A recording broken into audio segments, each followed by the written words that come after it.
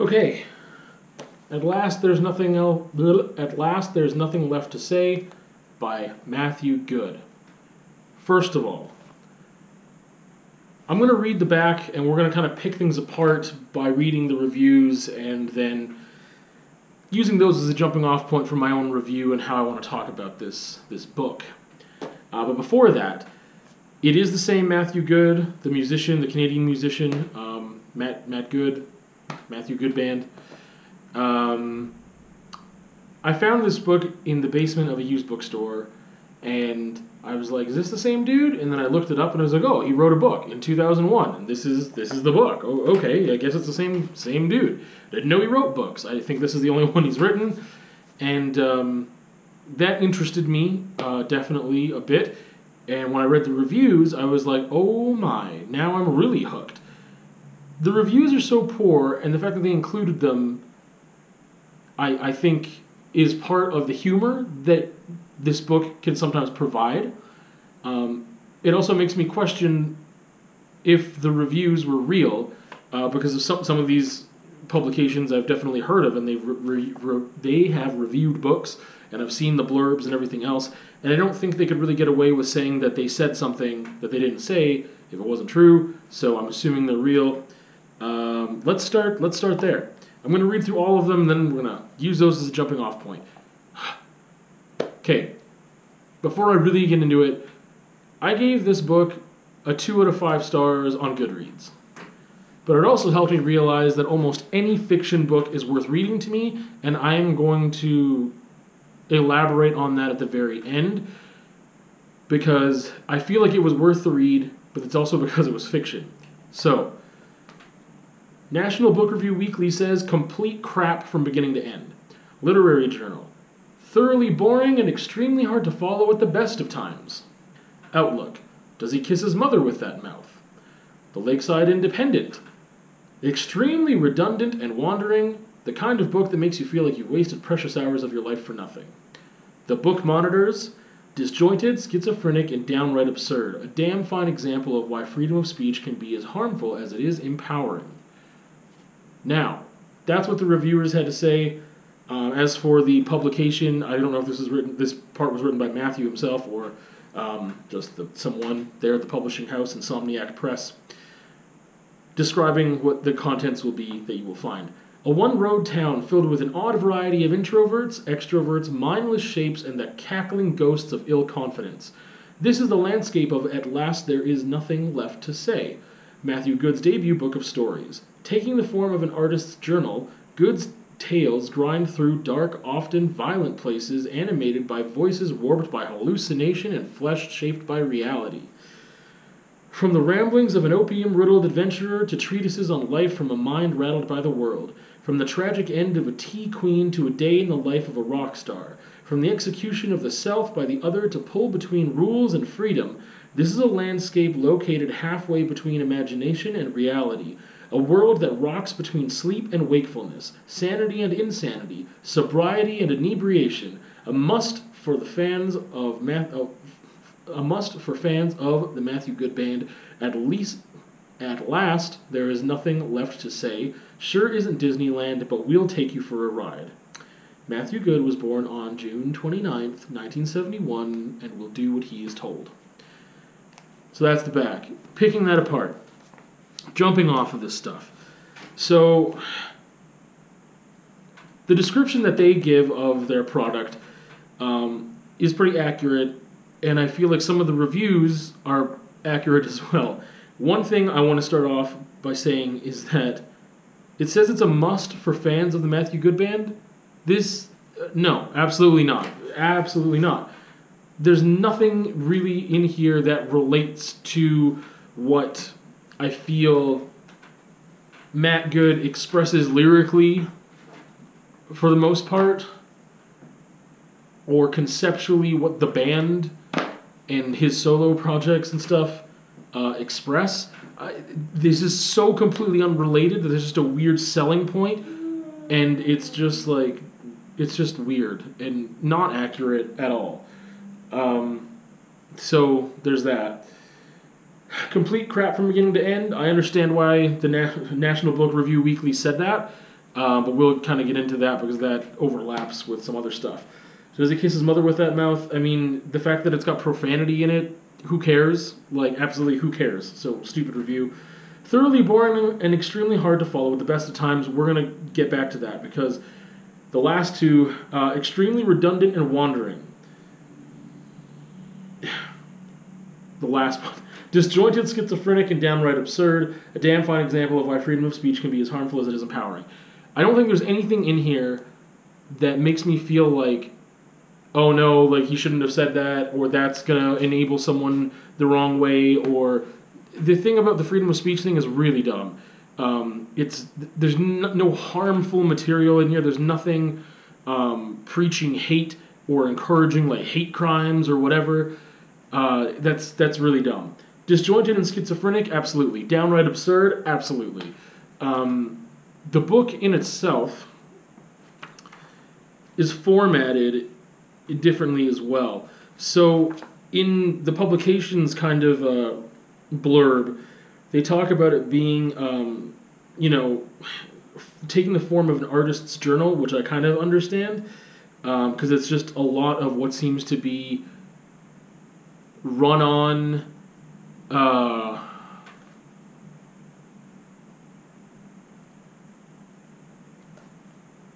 flowing, man, what is the term I'm trying to grasp at here? Stream of consciousness is what it feels like a lot of the time. And it says there's treatises on, what does it say here? Like treatises on life or something of that nature. Yeah, so ramblings, opium-riddled adventure, treatises on life, and there's, stories. So it's kind of formatted where there's a main body of text, and then in the margins, the very wide margins, there's different text that has a different story or rambling or rant or something. And so that makes it hard to, you put a bookmark in it and you're like, wait, which thing was I reading? So you got to keep track of what you read last, if it was the margin stuff or the main body text stuff. So it gives you options of different ways to read that. There's little photos included every once in a while that are just, I think they're weird because they're they don't really add to the stories that much. And they're not really just taking up, it's just a waste of ink is what it feels like, because it's not like it's trying to, they're in the margins already, they're not pushing the margins. So, I don't know, it's weird. Yeah. So, back to the disjointed and schizophrenic and downright absurd. The stories in here are rooted in reality, in the fact that they are not fantastical enough to be on a different planet or whatever, that the laws of physics and stuff of Earth generally apply, and they're, I believe, all based on Earth, and there's no fantasy land or a different universe that we have to deal with. It's the reality that we know or we feel exists and we experience is also being represented here, but it gets absurd and goes into the nonsensical often. When it talks about being disjointed and schizophrenic, yeah, I feel like the only thing holding this collection together, the common thread, is the absurdity. The fact that these things, for the most part, are just really absurd. A lot of senseless violence, a lot of random lists of things. It's like, what would I, if I could have anything I wanted? And then it just lists random things about wanting to be on an island with the cheerleaders of the Dallas Cowboys, and also wanting a huge slingshot or something. Just weird stuff that's just meant to be somewhat humorous, I guess, or just, I don't know. There's a lot of elements of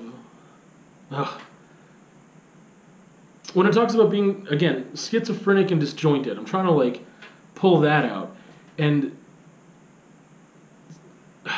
some of these stories, we just talked about the main body. So the main body and the margins are pretty different in the fact that the margins don't really tell stories that much. It's more of just like, here's a list of things that I'd like, or here's, like, I guess kind of, there's more philosophical stuff coming from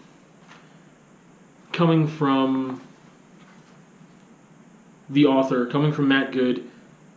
Sometimes it's like direct advice, like never let anyone tell you this, or always do this thing, or whatever. And sometimes those things are so out of place because it's like, but we were just talking about really absurd stuff, and now you're giving me like really great advice out of nowhere. Those times are few and far between. Because then there's stuff like Invaluable Inventions of the 20th Century, numbers 49 through 86, Etch-a-Sketch, The Slip-In Slide, Total Control, Television Trays, Television Dinners, Light Bright. Like, there's just like a list of stuff. Yeah, it's just weird. The stories also, again, the common thread is just that they're super offbeat. There's a lot of random acts of violence that it's kind of like an episode of Curb Your Enthusiasm on I don't know what drug. But it's ramped up so much with the amount of coincidences that lead to things, except those things really aren't funny, and they're not treated as tragic, they're really treated as matter of fact, but those things are usually violent and aggressive and not good things, but all these coincidences happen that lead up to some weird nonsense about how someone died and it led to this person getting into this situation and that situation, and then, like, it's just a mess. It's just a huge mess. The extremely redundant and wandering, I feel like it's not redundant. However, some of the stories I could have done without. The longest one is the last one, and it's 19 pages long, and it gets very tedious. So when they talk about thoroughly boring and extremely hard to follow, it's not hard to follow. I mean, what's happening is pretty simple. But it's also like, what? Why are you adding this in there? Like, the last one was the most tedious because it was the longest, and it also was like adding in so many elements that were just needless. It would just build and build upon one absurd thing after another. One absurd, crazy, coincidental situation that led to one, and then led to another, and led to another, and then introducing new characters, and then giving them a background that we didn't need for like 2 pages, and then the thing happens, and it's just like, I mean, it's not boring. It was a slog to get through some of the stories. The last one, the most. Because it was long, and like I said, it was a difficult read in the sense that it's not like I didn't know what was going on, but I was like, why are you doing this? Like, I'm waiting for the payoff, is the thing. I'm like, what? And then sometimes it doesn't feel like there is a payoff. It's, just like, okay, that's that. It was just weird. And it ends on like this weird cliffhanger, and it's just weird. I feel like there's one story in here, which is probably one of the most interesting, which is not that absurd or unrealistic at all. And it makes me wonder if almost everything in here was written just to frame around this one thing that he wanted to tell, but because everything else is so absurd, it would mask this true story that maybe he was involved in, because it's a tragic story, but it's not treated, it doesn't feel like it's written or treated the same way as these other ones, which are more like stream of consciousness, random, whatever, while he's on who knows what drugs or whatever, or possibly he's super sober and just, I don't know. It seems like to borrow a line from Donald Glover, a homeless person's fever dream. It's really just a lot of nonsense that's put together into a story, and then there's like random shining moments of really great advice that might take up a couple sentences, and then that's it. Some of the stories, though, get one thinking about mortality, like get one thinking about the human condition, And even though we know that these things generally wouldn't happen the way they're happening, I'm going to sneeze. So generally we know that these things aren't going to happen the way that they're happening in here. But it doesn't excuse, like I said, they're not, I don't know how to, you can't pin it on a monster or whatever else. It's like, no, these are humans in, whatever Earth or on Earth in the world that exists, again, with the same laws of physics and things seem to apply. And so it hits a little closer to home, but it's also like, what is going on? It's like I said, the parts are difficult because of how absurd things get. The reason why, okay, so first of all, why I'm saying first of all, like 15 minutes in or however long it's been, this is a studio book for me. I brought it to the studio, and I knew very quickly that was the right move because things are very short, they're absurd, they sometimes take a lot out of me just to read if it's too, like, when I read a short story, like let's say a collection of Stephen King short stories, I generally like to just not read more than one in a day. I just like to have that one and just kind of sit with it for a bit and then maybe move on to another story the next day. For different reasons than this, because with this it's just like, it's like, hey, I guess that was a thing. And I like I said, sometimes there's like nuggets of wisdom spread throughout, but they're hard to find. Other times it's just very, sometimes I'm left with what? Like sometimes I'm just left with, I don't know what the purpose of that was. And therefore, I could understand why someone said that it makes you feel like you wasted precious hours of your life for nothing.